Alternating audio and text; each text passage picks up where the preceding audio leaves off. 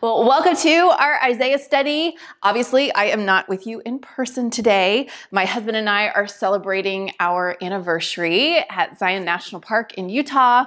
We are hiking and eating and hiking and eating, and that's basically the kinds of trips that we love. So anyway, I'm glad that I could be here with you via the video screen because we have a really amazing section of Isaiah to cover today. It is Isaiah 49 through 55. And probably if there's some portions of Isaiah that you're familiar with, there's probably a few of them in here. So I'm really looking forward to digging into it with you. Well, let me go ahead and open us in a word of prayer. Oh, Heavenly Father, we thank you so much for the chapters that we get to feast on today. I thank you for how they so clearly and so beautifully reveal to us the person and work of Jesus. And so I pray as much as we treasure Christ at this very moment, I pray that when we are done with this time together, we would treasure him even more. And that you would just open our eyes to the beauty of who he is and just the reality of what he's done for us and how just mind-blowing. I mean, beyond even what we could think or imagine is what you've accomplished for us in Christ. And so just as I always pray that you would give us eyes to see and ears to hear and hearts to respond. If we've learned anything from the book of Isaiah, we have learned that if you don't reveal it, we'll never see it. And so we pray through the work of your Holy Spirit, you would make yourself known to us, make Jesus known to us. And I pray that in seeing him more clearly, his very life and character would be formed in us more clearly. It is to that end that we study. And it is in his name that we pray all these things. Amen. One of the biggest challenges that we all face in our journeys as Christ followers are those seasons when our heart grows cold toward the things of God. And we still love him. We have no desire to turn away from him, but we don't feel all that much for him. If you were to pick an emoji for this kind of what we might call a spiritual drought or a spiritual dry spell, I think it would be the meh face. Just kind of meh. Have you ever felt a little bit meh with God? I definitely have. This can happen for so many different reasons, and there are a variety of ways that we can slowly but surely nurture our souls back to health. For me, in my experience, and I've had so many of these seasons of spiritual dryness, for me, one of the very best ways is to carve out a chunk of time to be alone with the Lord in my Bible, to open it to one of the passages describing the crucifixion. And then to do the work of wrapping my mind and my heart around the cross as if it's the very first time I have ever seen my Savior hanging there, bleeding, suffering, and dying for me. And nothing magical ever happens. I can't even say that I always cry. But I have yet to walk away from an encounter at the cross unchanged. And there's something uniquely restorative about meditating on the atoning work of Christ for us. And what makes me so excited about this particular lesson is that we get to do that today. We get to soak in what I believe to be the most gorgeous passage on the crucifixion of Jesus Christ in the entire Bible. And surprise, surprise, it's not in the New Testament. It's in the book of Isaiah. So first I want to start with a little refresher regarding the context, kind of where we've been, where we're headed. At the end of chapter 48, the message is leave Babylon, flee from the Chaldeans. And this is significant because it's the last time that Isaiah makes any kind of reference to the immediate historical context of the original audience, who were exiles in Babylon. From here on out, he is going to be looking way ahead to the Messianic age and the ultimate fulfillment of God's promises consummated in the second coming of Christ, which coincides with the establishment of the new heaven and the new earth, or in his terms, the new Jerusalem that he has kind of been hinting at throughout his prophecy. Now, it's interesting, in 539 BC, Cyrus did liberate the Jews from Babylon. So they had an opportunity to return, but only a small percentage responded and went back home. The majority stayed, and it was a little bit lackluster. If you read like Ezra and Nehemiah and some of the prophets that prophesied in that period, it wasn't the return. It wasn't this grand thing that you might expect. And so there's this anticipation of there's got to be more. There's got to be something else. And there certainly is. And so Isaiah kind of leaves that immediate historical context behind in 48, 20, and 21. And he shifts his focus to the spiritual reality of people returning not to their literal homeland, but returning to the Lord, who is their true home through his miraculous work of salvation. So we've kind of been going back and forth throughout our entire study, back and forth between the historical and the ultimate spiritual realities. And we pretty much get to settle ourselves in the spiritual realities from here on out. There's a few exceptions, but for the most part, Isaiah is now looking way ahead to the Messianic era and the fulfillment of God's big promises that'll come in the person and work of Jesus Christ. Well, go ahead and open your Bible to chapter 49 of Isaiah. That's where we're going to pick up. And the first part of chapter 49 is the second servant song of Isaiah. And I hope that you are marking those in your Bible. So let's go ahead and dive into that. I'm just going to start reading in verse 1 of chapter 49 as soon as I get there. Okay. It says, "Coasts and islands, listen to me. Distant peoples, pay attention. The Lord called me before I was born. He named me while I was in my mother's womb. He made my words like a sharp sword. He hid me in the shadow of his hand. He made me like a sharpened arrow. He hid me in his quiver. And he said to me, 'You are my servant.'" Now that word servant is one we need to pay attention to. "You are my servant, Israel, in whom I will be glorified." All right, well, let's go ahead and stop there. All right, so we have here this mysterious servant figure. He's talking, and the entire world is his audience. Now, in verse 2, we see that he is Yahweh's secret weapon. All right, and the name he's given in verse 3 is very significant. So we've talked a lot about how Israel was called to be the means by which God would bring salvation to the whole world. We've gone back and we've read those passages where God called them to do that. Now, how had Israel done with that job? Terrible, right? They had not fulfilled the calling that God had placed on their collective lives. And so either God has to abandon his plan and his promises, or he needs to find a truer and better Israel. And that is what's happening here. He's not gonna deny his promises. And so he is going to raise up a truer and better Israel. And so this servant, who he's not given us much information about, but we do know at this point, is that this servant succeeds where Israel had failed. So let's pick up in verse 4.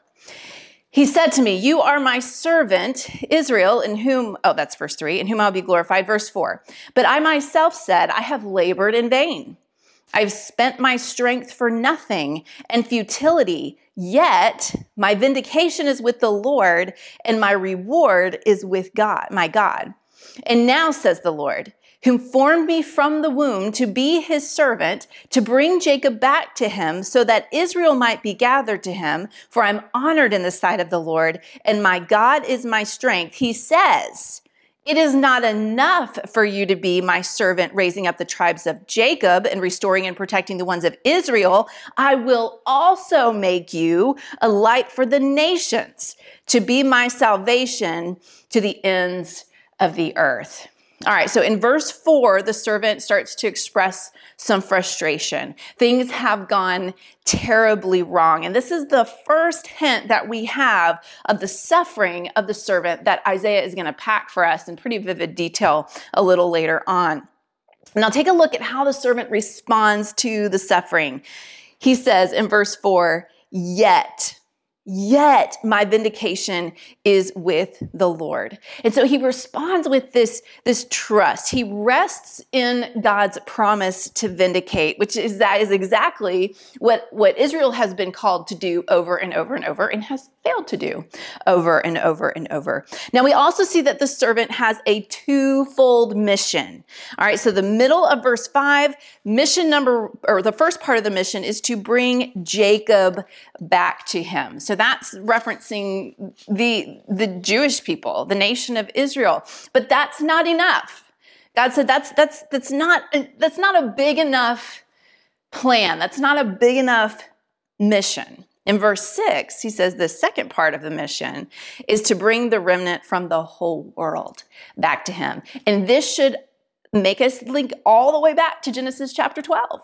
When God promised Abraham, I am going to make you a great nation, and it is through your descendants that all the nations of the world will be blessed. And so we have this worldwide vision that Isaiah is constantly giving us. And we see it so beautifully there. All right, let's pick up in verse 7.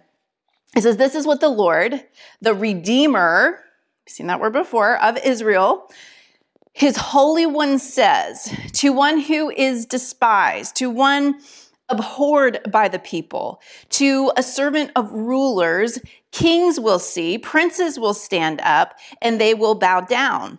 Because of the Lord who is faithful, the Holy One of Israel, and he has chosen you. And this is what the Lord says. He's still talking to the servant here. I will answer you in the time of favor, and I will help you in the day of salvation. I will keep you, and I will appoint you to be a covenant for the people, to restore the land, to make them possess the desolate inheritances, saying to the prisoners, come out, and to those who are in darkness, show yourselves. They will feed along the pathways, and their pastures will be on the barren heights. They will not hunger or thirst. The scorching heat or sun will not strike them, for their compassionate one will guide them and lead them to springs. I will make all my mountains into a road, and my highways will be raised up. See, these things will come from far away, from the north and from the west and from the land of Sinim. Shout for joy, you heavens. Earth, rejoice. Mountains break into joyful shouts, for the Lord has comforted his people. Do you remember chapter 40 started with comfort, right? Well, he has comforted his people and will have compassion on his afflicted one. All right, so a new theme is introduced here. All right, we see in the beginning of this section I just read that the servant will be rejected. And it will appear as though his mission has failed. And yet this quote unquote failure will be the means by which God is going to bring salvation to the entire world. So again, Isaiah is giving us lots of hints as to what he has for us in the chapters to come. Now, what is Zion's response to this beautiful, beautiful prophecy that we've been given here? Well, verse 14, Zion says, the Lord has abandoned me. The Lord has forgotten me. And so Zion's response, Jerusalem's response, the response of the people is, Not possible. There's no way. And this is exactly what we saw back in chapter 40, verse 27. If you want to flip there real quick. He says, Jacob, why do you say, and Israel, why do you assert, my way is hidden from the Lord, and my claim is ignored by my God? So that's how they felt from their perspective as exiles living in Babylon. They're looking at all this and they're thinking, no, that's too good to be true. It's too good to be true. And really, chapters 41 through 47 were entirely taken up with God proving himself to be faithful to his covenant. So in these words here, God's kind of continuing to do the same thing. He's continuing to remind them, I have not forgotten you. I am carrying my plan forward. All right. It may not look like it, but I am. Look at what he says. Such beautiful words in verse 15. Can a woman forget her nursing child or lack compassion for the child of her womb? Even if these forget, yet I will not forget you. Look, I have inscribed you on the palms of my hands. Your walls are continually before me. Your builders hurry. Those who destroy and devastate you will leave you. Look up and look around. They all gather together. They will come to you as I live, says the Lord. This is the Lord's declaration. You will wear all your children as jewelry, and you will put them on as a bride does. And put them, verse 19, for your waste and desolate places and your land marked by ruins will now be indeed too small for the inhabitants, and those who swallow you up will be far away. Yet as you listen, the children that you have been deprived of will say, this place is too small for me. Make room for me so that I may settle. And then you will say within yourself, who fathered these for me? I was deprived of my children and unable to conceive, exiled and wandering. But who brought them up? See, I was left by myself, but these, where did they come from? This is what the Lord God says. Look, I will lift up my hand to the nations and I will raise my banner to the peoples, and they will bring your sons and daughters in their arms, and your daughters will be carried on their shoulders, and kings will be your guardians and their queens your nursing mothers, and they will bow down to you with their faces to the ground and lick the dust at your feet. And then you will know that I am the Lord. Those who put their hope in me will not be put to shame. Now, Isaiah would not have had the crucifixion in mind when he wrote verse 16, where it says, look, I have inscribed you on the palms of my hands. Your walls are continually before me. But I think we most certainly can and should have the crucifixion in mind. Now, notice the focus on the abundance of children. There are so many children that they'll need a bigger place. And they ask, where did these children come from? And the answer is the nations. They come from the nations. You know that Father Abraham song? Father Abraham had many sons, and many sons had Father Abraham. I am one of them, and so are you. So let's just praise the Lord. And you right arm, Father Abraham, right? That song is actually really important. We think of biblical theology and the big storyline of the Bible. I am one of them, and so are you. Now, are we of Jewish descent? I'm not. We're Gentiles, and yet we are part of the children that are brought in, and Israel's looking around saying, where did all these kids come from? And God's saying, I brought them from the nations. This is the promise to Abraham coming to fulfillment.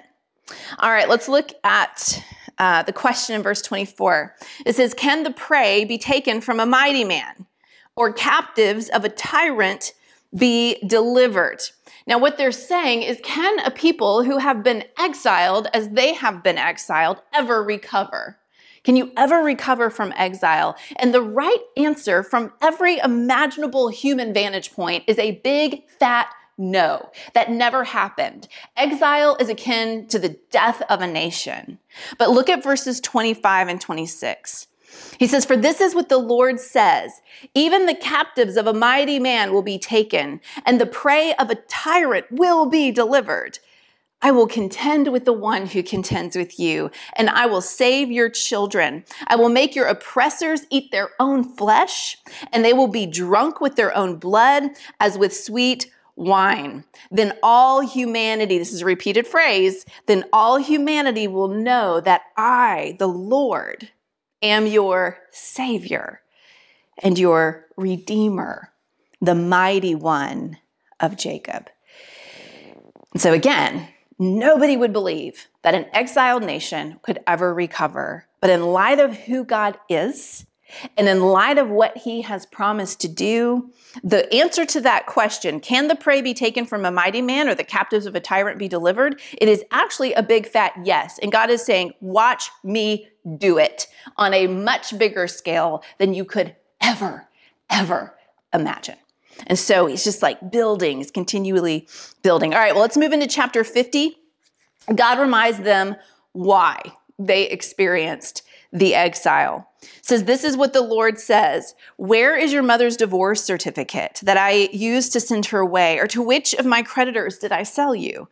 Look, you were sold for your iniquities, and your mother was sent away because of your transgressions. Why was no one there when I came? Why was no one there? Why was no one to answer when I called? Is my arm too weak to redeem, or do I have no power to rescue? Look, I dry up the sea by my rebuke. I turn the rivers into a wilderness. Their fish rot because of lack of water and die of thirst. I dress the heavens in black and make sackcloth their covering. So he's reminding them here, they were not suffering because of a flaw in God. He had showed up. He had called. He had offered to save them, and nobody cared. It was their own rebellion that led them to exile. And in stark contrast to the spiritually deaf and blind people of Israel who refused to listen to God when he showed up, take a look at verse 4. We have another servant song. The Lord God has given me a tongue of those who are instructed, to know how to sustain the weary with a word. He awakens me each morning. He awakens my ear to listen like those being instructed. The Lord God has opened my ear, and I was not rebellious. I did not turn back. Do you see the contrast? This is another servant song. This servant is very different than Israel as a servant, right? So this is the third servant song of Isaiah. Let's go ahead and read on. It says, I gave my back to those who beat me, and my cheeks to those who tore out my beard. I did not hide my face from scorn and spitting. The Lord God will help me.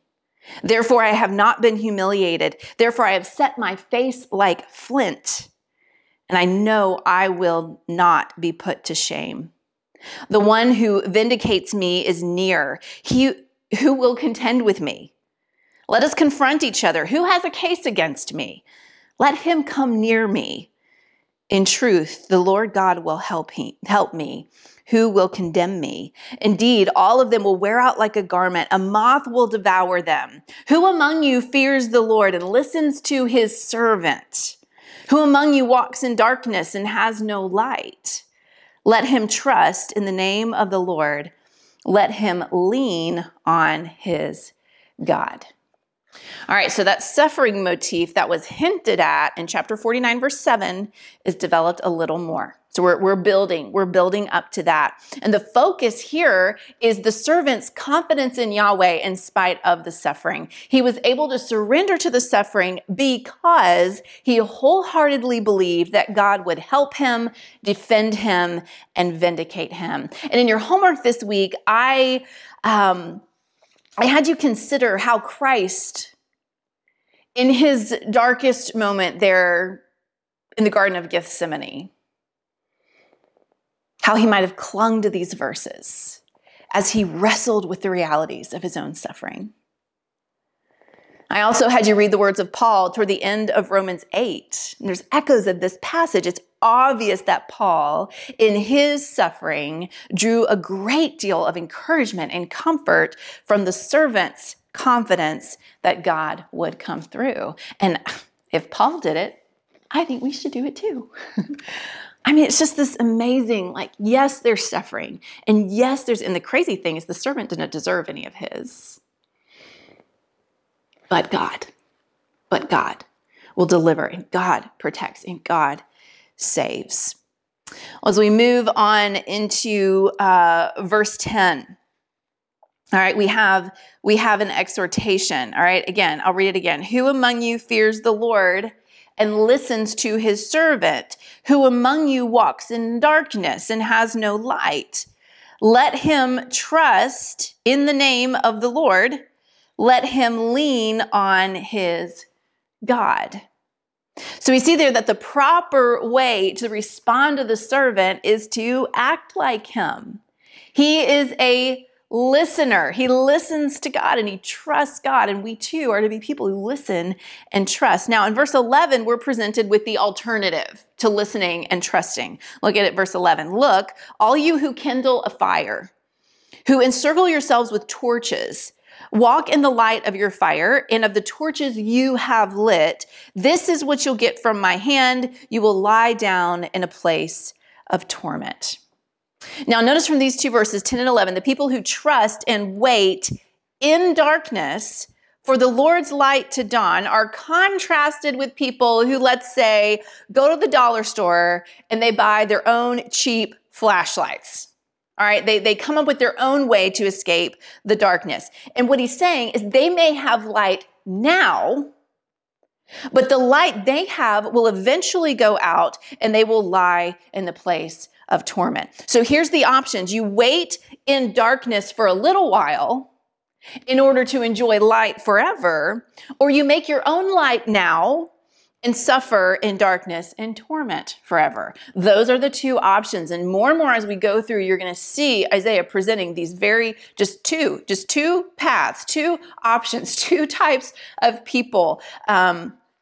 And the distinction's going to become sharper and sharper. Well, in chapter 51, he starts to speak to the people who choose to wait on the Lord. He's talking to the faithful remnant, the ones who don't go to the dollar store, buy their own flashlights, but actually wait. They listen and they trust and they believe that the light's going to come, and it's going to come through the Lord, their Savior. All right, look at 51 verse 1. It says, "Listen to me, you who pursue righteousness, you who seek the Lord. Look to the rock from which you were cut and to the quarry from which you were dug. Look to Abraham, your father, and to Sarah, who gave birth to you. When I called him, he was only one.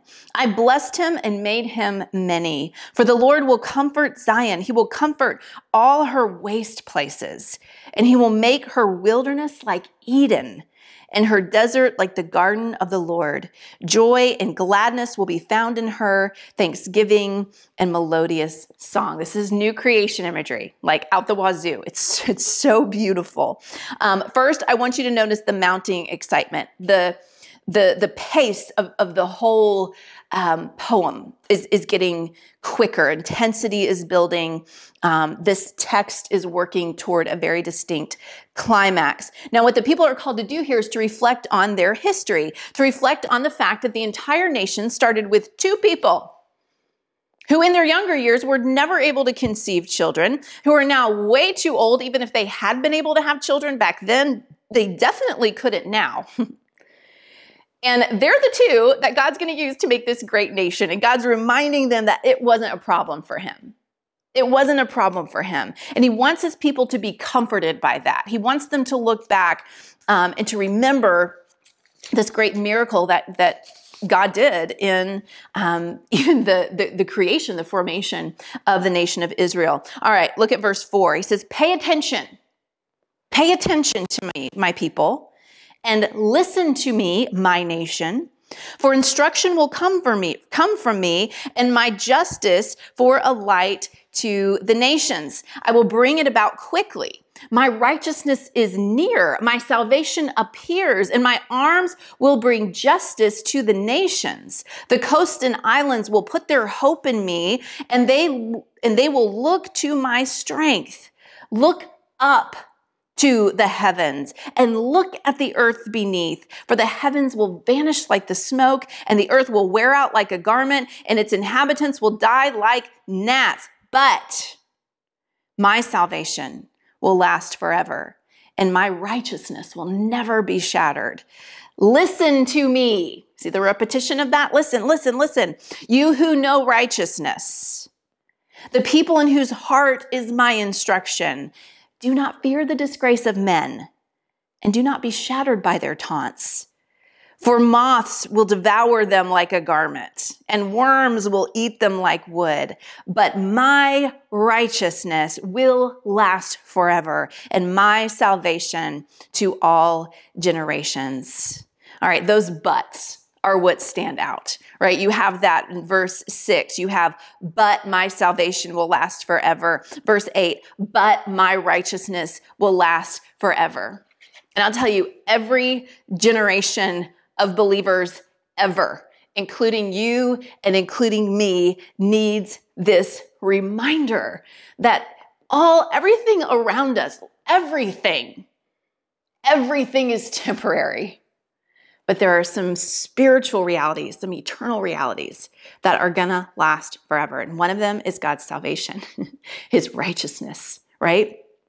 Such an important reminder. All right, in verse 9, the remnant responds.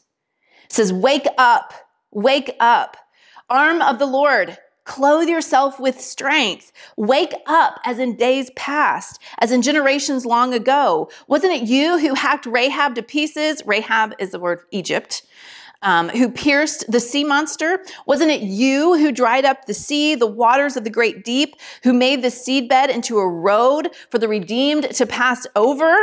All right, it's talking about the dividing of the Red Sea, right? Verse 11, and the ransomed of the Lord will return and come to Zion with singing, crowned with unending joy.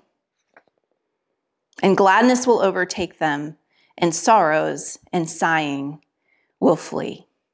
All right, so what they're doing here is they're appealing to God's past faithfulness, specifically his faithfulness displayed in the Exodus, and they're praying for God to do it again. And they're looking ahead with confident expectation in verse 11 that he will do it again. Now, in verse 9, it's kind of interesting. They had told God to wake up. In fact, they said, wake up, wake up. Said it twice. All right, so they had told God to wake up. Now, does God sleep? No, he does not sleep. And as the chapter continues, he basically says to them, I've been awake the whole time. Y'all are the ones that need to wake up. You need to wake up to what I have been and am and will be doing. Verse 17, this is what he says. He says, wake yourself up. Stand up, Jerusalem. You who have drunk the cup of his fury from the Lord's hand, you who have drunk the goblet to the dregs, the cup that causes people to stagger. There is no one to guide her among all the children she has raised. There is no one to take hold of her hand among all the offspring she has brought up. Let's see. These two things have happened to you: devastation and destruction, famine and sword. Who will grieve for you, and how can I comfort you? Your children have fainted. They lie at the head of every street. Like an antelope in a net, they are full of the Lord's fury, the rebuke of your God. So listen to this: suffering and drunken one, but not with wine. They're suffering, they're drunken with the wrath, the cup of wrath, right? This is what your Lord says. The Lord, even your God, who defends his people. Look, I have removed from your hand the cup that causes staggering, the goblet, the cup of my fury. You will never drink it again. I will put it into the hands of your tormentors, who said to you, lie down so we can walk over you. You made your back like the ground and like a street for those to walk on it. So somehow, and we're not given the information yet, somehow, during their drunken stupor, drunk on the very wrath of God, the Lord acted for the helpless. And the wrath, so well deserved, is now taken away. It's amazing. It's beautiful. And we're left reading this like, well, how? And Isaiah says, I'm going to get to that. All right. And we're going to get to that today. Chapter 52. Wake up, wake up. Put on your strength, Zion. Put on your beautiful garments, Jerusalem, the holy city. For the uncircumcised and the unclean will no longer enter you. Stand up, shake the dust off yourself. Take your seat, Jerusalem. Remove the bonds from your neck, captive daughter of Zion. For this is what the Lord says. You were sold for nothing, and you will be redeemed. There's that word again, without silver. For this is what the Lord God says, at first my people went down to Egypt to reside there. Then Assyria oppressed them without cause. So now what I have here, this is the Lord's declaration, that my people are taken away for nothing. Its rulers wail. This is the Lord's declaration. And my name is continually blasphemed all day long. Therefore, my people will know my name. Therefore, they will know on that day that I am he who says, here I am. Now I want to talk about those beautiful garments there in verse 1. Those are an allusion to Exodus 28:2 that says the high priestly garments were for glory and for beauty. And so we're to have that royal, that priestly motif in our minds when we read that. Now, back in Exodus 19, God had called his people to be a kingdom of priests. And that is, of course, something they never actually lived up to. But again, while Zion is sleeping, something miraculous happens, and she wakes up to find these new priestly garments all laid out for her, expressing a new status as one who is holy and set apart for the Lord's use. Again, we think to ourselves, well, how? How did that transformation take place? And again, Isaiah is about to get to that. Verse 7. How beautiful on the mountains are the feet of the herald who proclaims peace, who brings good news, who brings news of good things, who proclaims salvation, who says to Zion, your God reigns. The voices of your watchmen, they lift up their voices, shouting for joy together, for every eye will see when the Lord returns to Zion. Be joyful, rejoice together, you ruins of Jerusalem, for the Lord has comforted his people. He has redeemed Jerusalem. The Lord has displayed his holy arm in the sight of all the nations, and all the ends of the earth will see the salvation of our God. Now, the clear message, again, of chapter 40 is that God is returning to Zion. It's about to happen. The herald is running to us with this message. And the behold your God of chapter 40 has become your God reigns. Your God reigns. Something happens to make the people shout, it's true. It's true. God really is king. And what is that? What is that event? What is that something? Again, how is this happening? How is God bringing this to pass? Well, we have to keep reading. Verse 11, leave, go out from here. Do not touch anything unclean. Go out from her, purify yourselves, you who carry the vessels of the Lord, for you will not leave in a hurry, and you will not have to take flight, because the Lord is going before you, and the God of Israel is your rear guard.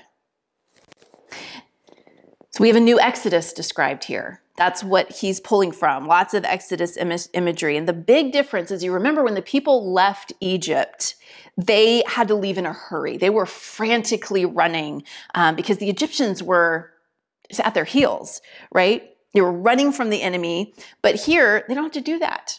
He's saying, you don't have to do that because God has hedged them in. They are completely surrounded by God's saving, preserving presence. And that brings us, finally, to the fourth servant song of Isaiah. And perhaps the very worst chapter division in the entire Bible. It would make a lot more sense if chapter 53 started there at verse 13. But it doesn't. So we're just going to have to deal with it. But verse 13 definitely introduces something new. Now, I want to look back on what we've read so far and the questions that have been raised. Just give you a little recap. All right, so we know the wrath of God has been removed. But how? I mean, God can't just take wrath away and still be a just, righteous God. He can't be like, no big deal. That just not going to work. In 52 verse 1, Zion is called to enter into holiness because redemption has been accomplished. And again, the question is, all right, that's great, but how? How has that redemption been accomplished? In 52, 11 and 12, the people are called to a new exodus, but no definitive act of deliverance is described. It's obvious something much bigger than the fall of Babylon is in view. So what is that event? What is that thing? 52:3 says that they will be redeemed without silver. How then will they be redeemed? What is the payment? Isaiah has been intentionally throwing these ideas out there. He's kind of been baiting us a little bit. He's been withholding any explanations for the express purpose of building suspense and anticipation. And all of these questions are finally answered for us in this fourth servant song. So let's go ahead and take a look. Verse 13. See, my servant will be successful. He will be raised and lifted and greatly exalted. It's a lot like the vision from Isaiah 6, isn't it? Verse 14, just as many were appalled at you, his appearance was so disfigured that he did not look like a man, and his form did not resemble a human being. So he will sprinkle many nations. Kings will shut their mouths because of him, for they will see what had not been told them, and they will understand what they had not heard. All right, so these verses here are kind of a summary or a preview of what's to come in the rest of the poem. And it starts with, very appropriately, starts with the success and the exaltation of the servant, but it clues us into the fact that the means by which he attains that glory and power and position is radically different than the means by which every other human has ever sought to attain glory and power and position. This servant, this king, will succeed through profound suffering. And the rest of the passage fills that in a lot more detail. Now, in 53:1, so we're about to move into, the group, there's a group called We. We're just going to call them the group called We, begins to tell the story of the servant. And they say that at first, he appeared to be an ordinary, God-forsaken, insignificant lowlife, rejected by the people. Absolutely nothing about him that looked impressive or important. So look at 53:1. Who has believed what we have heard? And to whom has the arm of the Lord, we see that phrase a lot, it's referring to the servant, all right? To whom has the arm of the Lord been revealed? He grew up before him like a young plant and like a root out of dry ground. He didn't have an impressive form or majesty that we should look at him, no appearance that we should desire him. He was despised and rejected by men, a man of suffering who knew what sickness was. He was like someone people turned away from. He was despised and we didn't value him. So I want us to go back to that very first question the We asks. It says, who has believed what we have heard? Well, based on every human power of observation, nobody would have believed that this servant was anything special. Nobody. And that's why we have the second question where he says, to whom has the arm of the Lord been revealed? And of course, the arm of the Lord, again, it's referring both to Yahweh and the servant. And the reality is, it wouldn't have been revealed to anybody if God didn't make it known, right? This reality of the servant is made known through divine revelation, or he cannot be known at all. In other words, nobody's going to look at the person and work of Jesus Christ and on their own discern that he is the true king of the world. Nobody. God's got to reveal it. God's got to reveal it to people. You cannot know the servant unless God enables you to know the servant. Because this whole plan of God, it's such a scandal. It's such a radical reversal of expectations, such an unexpected means of attaining glory, a totally radically new definition of power. It is literally unbelievable unless God opens your eyes of faith.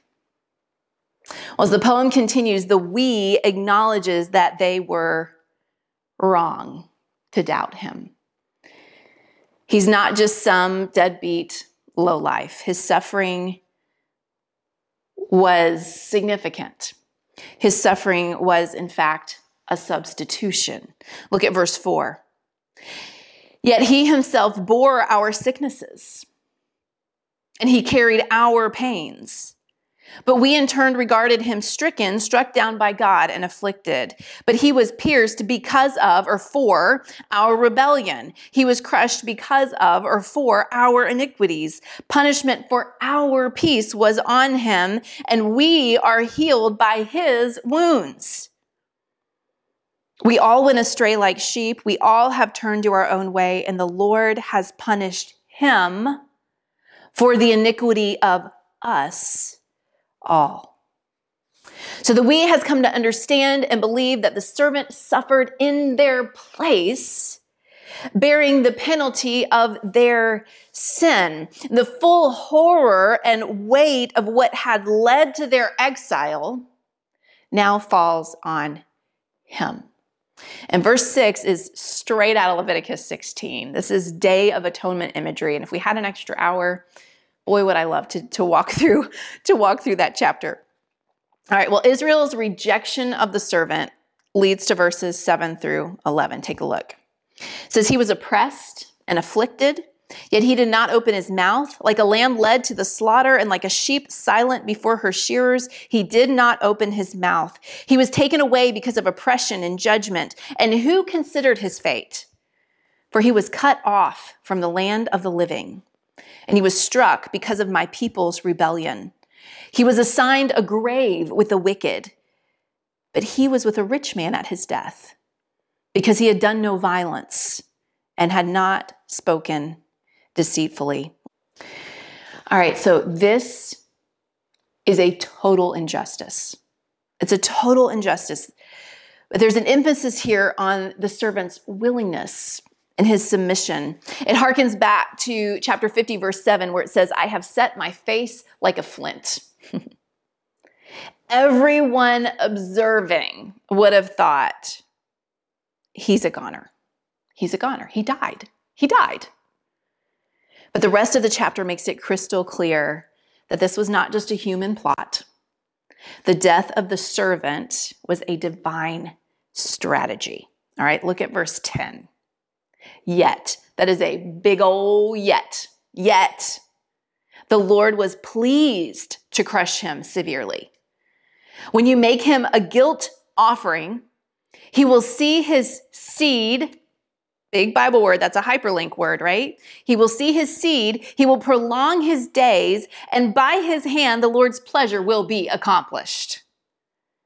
After his anguish, he will see light and be satisfied. By his knowledge, my righteous servant will justify many. He will carry their iniquities. Therefore, I will give him the many as a portion, and he will receive the mighty as spoil, because he willingly submitted to death and was counted among the rebels, yet he bore the sin of many and interceded for the rebels. All right, so the most obvious truth we glean from this is that the servant doesn't stay dead. Now, the people perceived failure. The point here is that the suffering and death of the servant was the complete opposite of failure. This is the ultimate success story. He succeeded in accomplishing the Lord's pleasure. He succeeded in being a guilt offering, providing atonement for their evil. He succeeded in justifying many by taking their iniquities on himself and pronouncing them righteous. He succeeded in being a substitute and a mediator so that the rebels might experience redemption. And by the way, this right here is the seedbed of Pauline theology. All those New Testament letters you love, Romans, Colossians, Galatians, Ephesians, they all have deep, deep roots in the soil of Isaiah 53. Verse 11, in particular, is one of the fullest statements of atonement ever written, ever. Now remember back in 52:7, when the herald declares, "Your God reigns." And we thought to ourselves, how? How does he reign? Like, what does he do? And chapter 53 is our answer. He dies. He suffers. He takes on your sin and my sin. Such a crazy answer. It's such a crazy answer. Now we're going to skip ahead to chapter 55. And I want to look at what the response should be. We actually have a couple invitations that are given for the people who might believe in the servant, who would place their faith in his completed work. And what are we to do? What are we to do in response to this one who has come and who has taken our place and suffered and died and bled for us and then has been resurrected to reign? Chapter 55, verse 1. Here's the invitation number 1. Come, everyone who is thirsty, come to the water, and you without silver, come buy and eat. Come buy wine and milk without silver and without cost. Why do you spend silver on what is not food, and your wages on what does not satisfy? Listen carefully to me and eat what is good, and you will enjoy the choicest of foods. Pay attention and come to me. Listen so that you will live, and I will make a permanent covenant with you on the basis of the faithful kindness of David. So in light of what the servant has accomplished, invitation number 1 is to come and feast. Come and feast. And then look at verses 6 and 7. This is the next invitation. Seek the Lord while he may be found. Call to him while he is near. Let the wicked one abandon his way, and the sinful one his thoughts. Let him return to the Lord, so that he may have compassion to him and to our God, for he will freely forgive. So in light of what the servant has accomplished, invitation number 2 is to walk continually in repentance and faith. Come and feast, and then walk in repentance and faith. Playing off the imagery of the first invitation, I want to close with an excerpt from C.S. Lewis's The Chronicles of Narnia series. It's from the Silver Chair book, and if you want to follow along, it's actually in the conclusion of your workbook, so it's page 125 at the very end. The birds had ceased singing, and there was perfect silence except for one small, persistent sound, which seemed to come from a good distance away. She listened carefully and felt almost sure it was the sound of running water. Jill got up and looked around her very carefully. There was no sign of the lion, but there were so many trees about that it might easily be quite close without her seeing it. But her thirst was very bad now, and she plucked up her courage to go and look for that running water. The wood was so still that it was not difficult to decide where the sound was coming from. It grew clearer every moment. And sooner than she expected, she came to an open glade and saw the stream, bright as glass, running across the turf, a stone's throw away from her. But although the sight of the water made her feel 10 times thirstier than before, she didn't rush forward to drink. She stood as still as if she had been turned to stone, with her mouth wide open. And she had a very good reason, because just on this side of the stream lay the lion. How long this lasted, she could not be sure. It seemed like hours. And the thirst became so bad that she almost felt she would not mind being eaten by the lion if only she could be sure getting a mouthful of water first. If you're thirsty, you may drink. For a second, she stared here and there, wondering who had spoken. And then the voice said again, if you're thirsty, come and drink. It was deeper, wilder, and stronger, a sort of heavy, golden voice. Are you thirsty? Said the lion. I am dying of thirst, said Jill. Then drink, said the lion. May I? Could I? Would you mind going away while I do? Jill said. The lion answered this only by a look and a very low growl. The delicious rippling noise of the stream was driving her nearly frantic. Do you eat girls? She asked fearfully. I have swallowed up girls and boys, women and men, kings and emperors, cities and realms, said the lion. It didn't say this as if it were boasting, nor as if it were sorry, nor as if it were angry. It just said it. Oh, I daren't come and drink, said Jill. Then you will die of thirst, said the lion. Oh dear, said Jill, coming another step nearer. I suppose I must go look for another stream then. There is no other stream, said the lion. There is no other stream.